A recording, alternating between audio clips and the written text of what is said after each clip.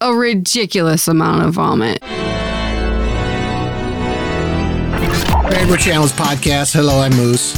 I'm Jody. It's a podcast with a married couple talking about movies and TV show. You know, I'm going to boost you. Yeah. A little bit more. Yeah. Cool. It's a podcast about a married couple talking movies and TV shows. Yep. Hello there. How's everybody doing? Great. Let's get to it. Yeah. How are you? I'm good. How are you? This is like the only way we get to talk to each other sometimes. Yeah, we talked good today. Yeah, true. We had a good marital/lover discussion. Oh, yeah. Discussions of household, married stuff, parental stuff. All of it. All the time. Yeah.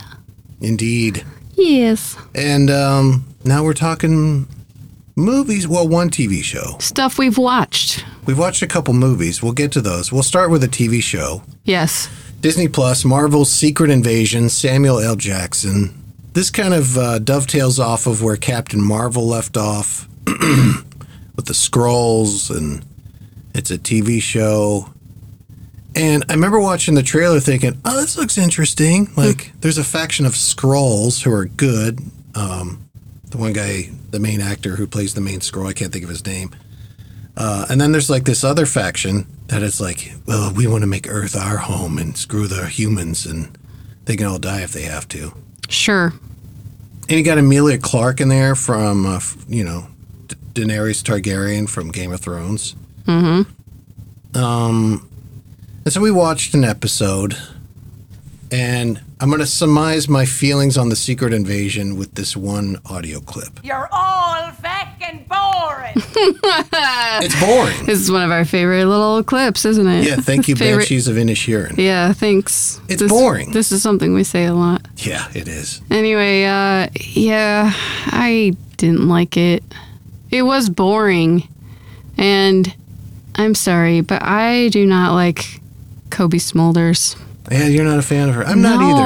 No, she bugs me.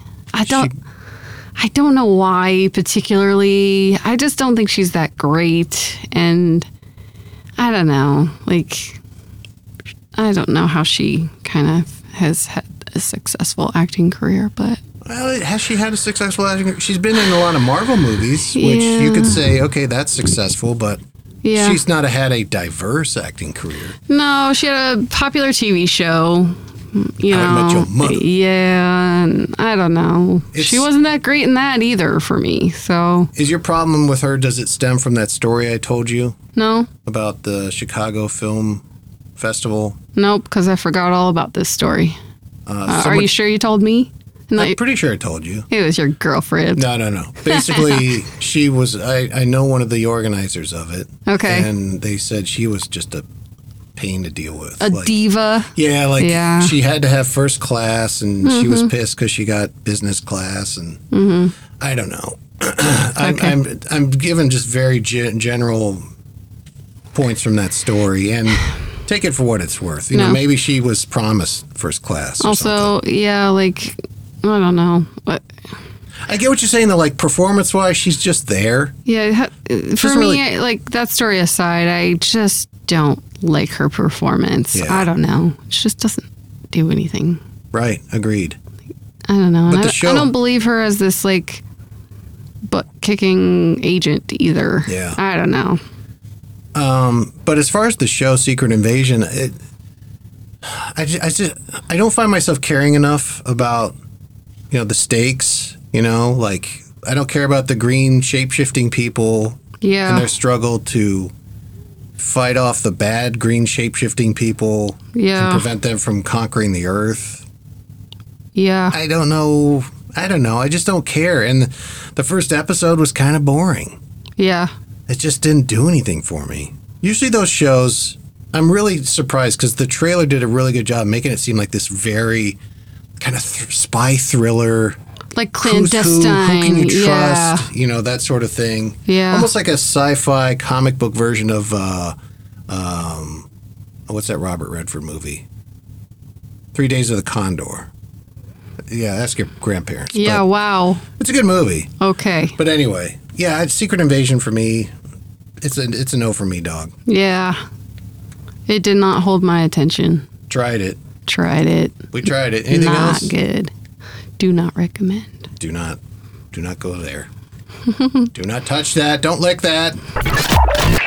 Moving on to our first of two movies. I was looking forward to this. Like, when it came out in theaters, I was like, I saw the trailers. I even did a VO for the trailer. It's on my moosevoice.com blog page. But Evil Dead Rise. Yes. It was in theaters. I read the reviews. Got good reviews. I was excited. It finally made it to HBO Max or Max, whatever it's called now. Yeah, because we don't actually get to go to the movies. We got to wait till we can watch them at home. Yeah, Because, exactly. childcare. So I saw like that Monday, like Evil Dead Rise is coming to Max this Friday. I was like, ooh, we're gonna watch this. I know. You're like, for day night, you want to watch this scary movie? I'm like, no. Yeah, you're not a fan of horror movies. No, it's not my thing. I don't like to be scared, okay? I don't like haunted houses. I don't like when people jump around the corner at you. I don't like sneaky spiders that jump. No, I don't like to be scared. You probably don't like that big spider. No, on your I shoulder. don't. Heck no. Don't even. No. You don't want to look freak at out. it? Nope. You don't want to look at that spider on your shoulder No, right now? You better get it off of me right now. No, Jody does not like the scares or the surprises. No. And here's Jody the whole time during Evil Dead Rise. Look at my phone at that scary part. Because, yeah, if the music got too intense and I knew things were going that way, I'd be like, okay, back to my Sudoku puzzle. That's how I can watch a scary movie and get through the whole thing. So, but in all fairness, I was paying attention to the story and the plot, okay? Yeah. So, And I can give an opinion on this movie. Absolutely. And I will say, for my opinion, it's not biased because I think I've done a good job of like being a fan of whatever IP series in the past and just being completely let down by the latest version, Top Gun. Right. So yeah, I'm a fan of the Evil Dead movies, and I was looking forward to this, and it did not disappoint for me. Wow. I'm kind of surprised by that. Really? Yeah. I liked Evil Dead Rise. I thought it was gory and it had a great pace. The performances were good. This is shocking to me. You thought I thought it sucked? Yes. Oh no. Yes. I'm having a moment here of like, what? What about me I don't know. gave you that impression? Well, because for me, okay, I'll tell you my opinion. I thought the story was just okay and a little like not well done I don't know. It just seemed kind of awkward. And like, what? This is stupid. Like, the plot itself is kind of dumb. And then some of the effects and some of the things that were happening, I was like, oh, come on. Like, this is the most, like, you're just doing this just to be gory and disgusting and, like, because you can. And ha, ha, ha, you know? But that's Evil Dead. That's Evil Dead in a nutshell. That's what you love about it, huh? Is everything I, like, roll my eyes at. You know what I love about it is, like, the first Evil Dead was scary. And it was Evil Dead 2 and then on, where they started to kind of have fun with it a little bit. Like, it had its scary moments, but there's definitely some goofball stuff. Like, almost like Three Stooges stuff. Okay. There wasn't a lot of that in this. The one moment that was like that was when, like, the eye got spit out and they did the camera point of view as the eye flies into somebody else's mouth. That was a little zany. But other than that, I can think of many more. But it was overall kind of a serious story and some scary moments, some genuinely scary moments. And I liked all the performances. I thought they were all pretty good. The little girl was cute. Yeah. Some interesting effects, like the one girl eating the glass was cool. Yeah. Kind of a lot of gore, a lot of gruesome, a lot of blood, a lot of blood. A lot of vomit. Was there a lot of vomit? Yeah. I remember the one girl vomiting on the brother. It was when the mom first kind of turned. Okay. There was like a ridiculous amount of vomit. Like, yeah, that's like one of those like zany, like, oh, come on. Yeah. Just went on for a long time. Yeah, that's, like I said, that's kind of the draw of Evil Dead. Like, they did a good job with Evil Dead in 2013. They did almost a straight up remake Did we watch that one? No, I watched pieces of it. That one was more straightforward horror. Okay. There wasn't a lot of any slapstick or even close to comedy. Okay. And it worked. It was good.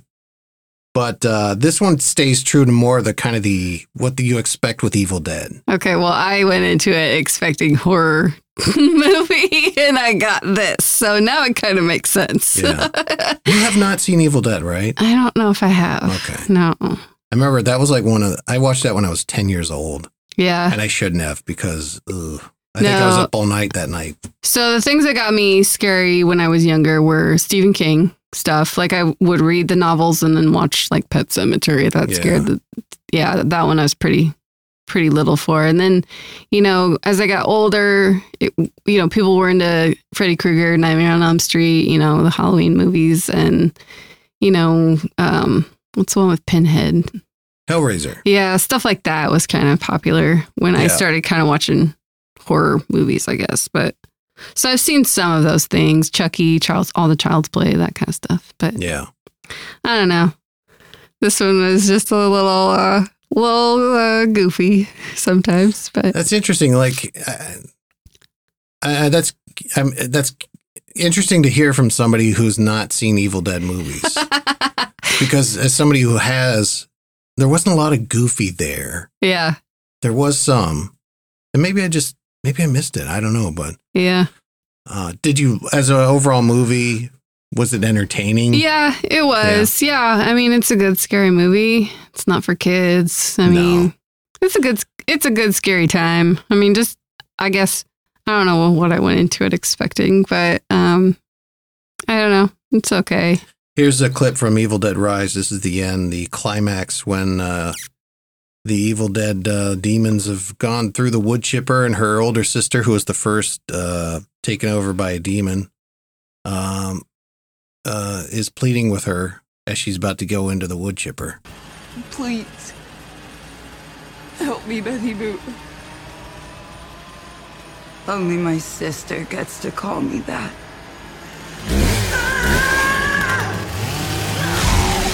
Chainsaws her head. The head remains. You really do look like Mom. And you're gonna fail miserably just like her. You stinking, horrible, groovy god! Kicks the head into the wood chipper, done. Mm-hmm. But some interesting stuff. Like, I like the opening shot, and we'll wrap it up here. But just real quick, the opening shot was interesting because Evil Dead, they always show the point of view of like the spirit coming to possess whoever. Sure. And it's always like going through the woods. Yeah. And then it's revealed in that opening shot that was just a drone that one of the characters was flying through the woods. Huh. Yeah. So I thought that was an interesting modern twist on the old thing. Evil Dead Rise. I'd recommend it. Go watch it on HBO Max. Jody, not so much. Maybe.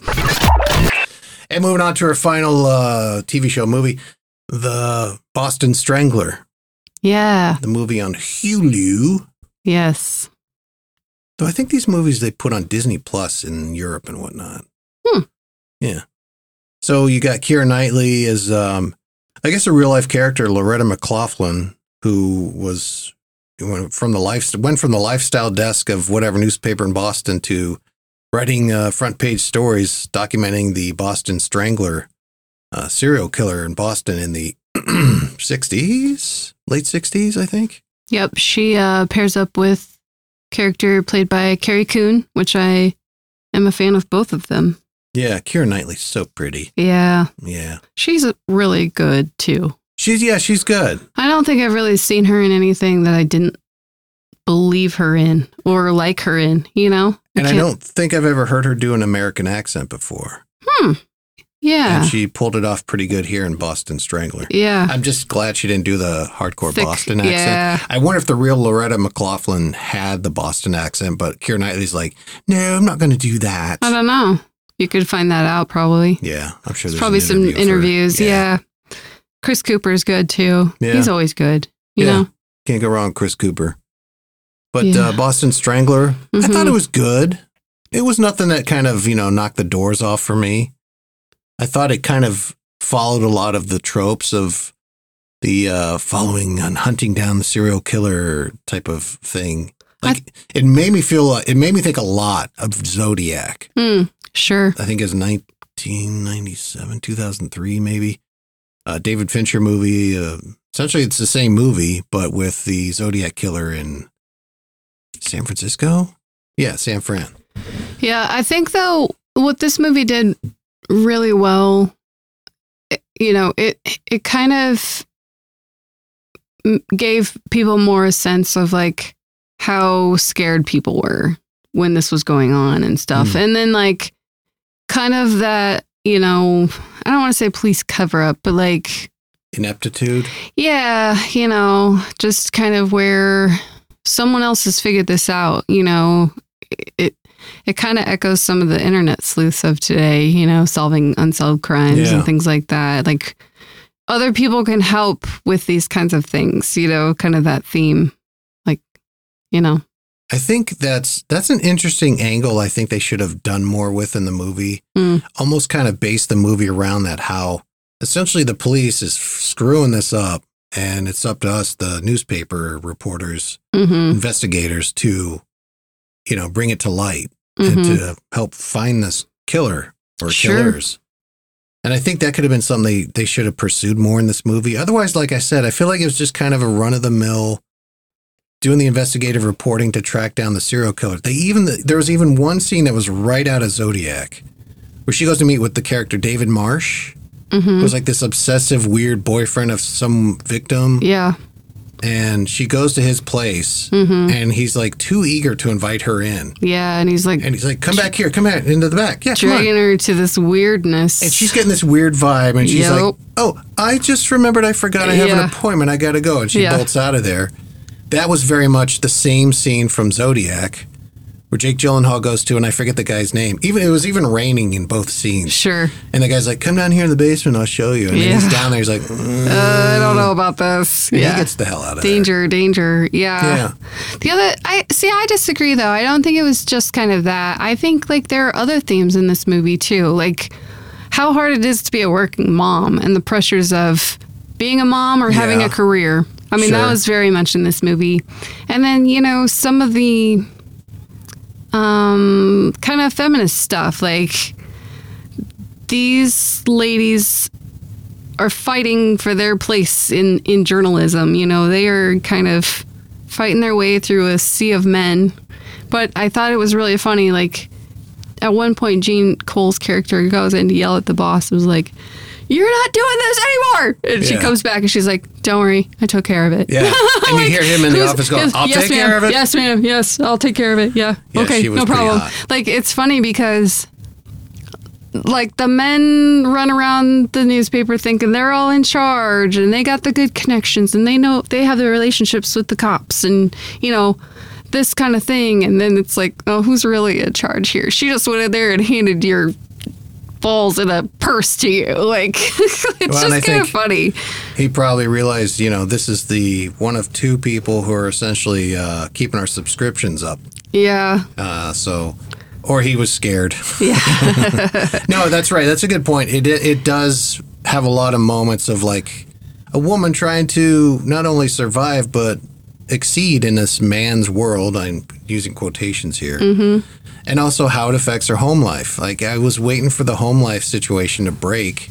Yeah. It was an interesting dynamic with her and her husband. Yeah. How he seems very supportive. Yeah. And, go do it. I'll take care of it. Whatever it was. Pick up the kids, whatever. But then he's not. But then eventually he's not. But at the same time, he's like, just go. I'll take care of it. Yeah. Like, his attitude, it's the same message, but his delivery changes. In the beginning, he's like, oh, go do it. Yeah. Go do it. Yeah. I'll take care of it.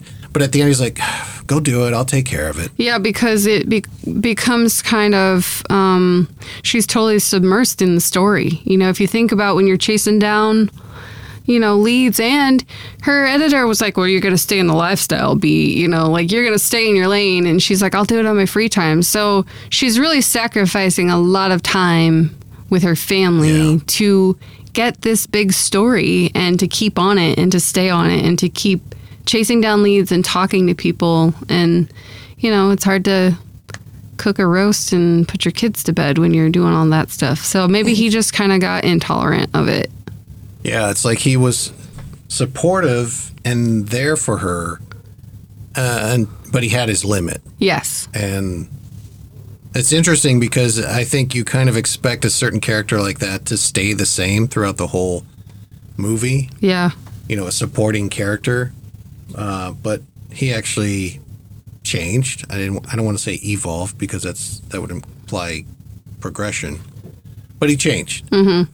And or he just didn't change. He just had his limits.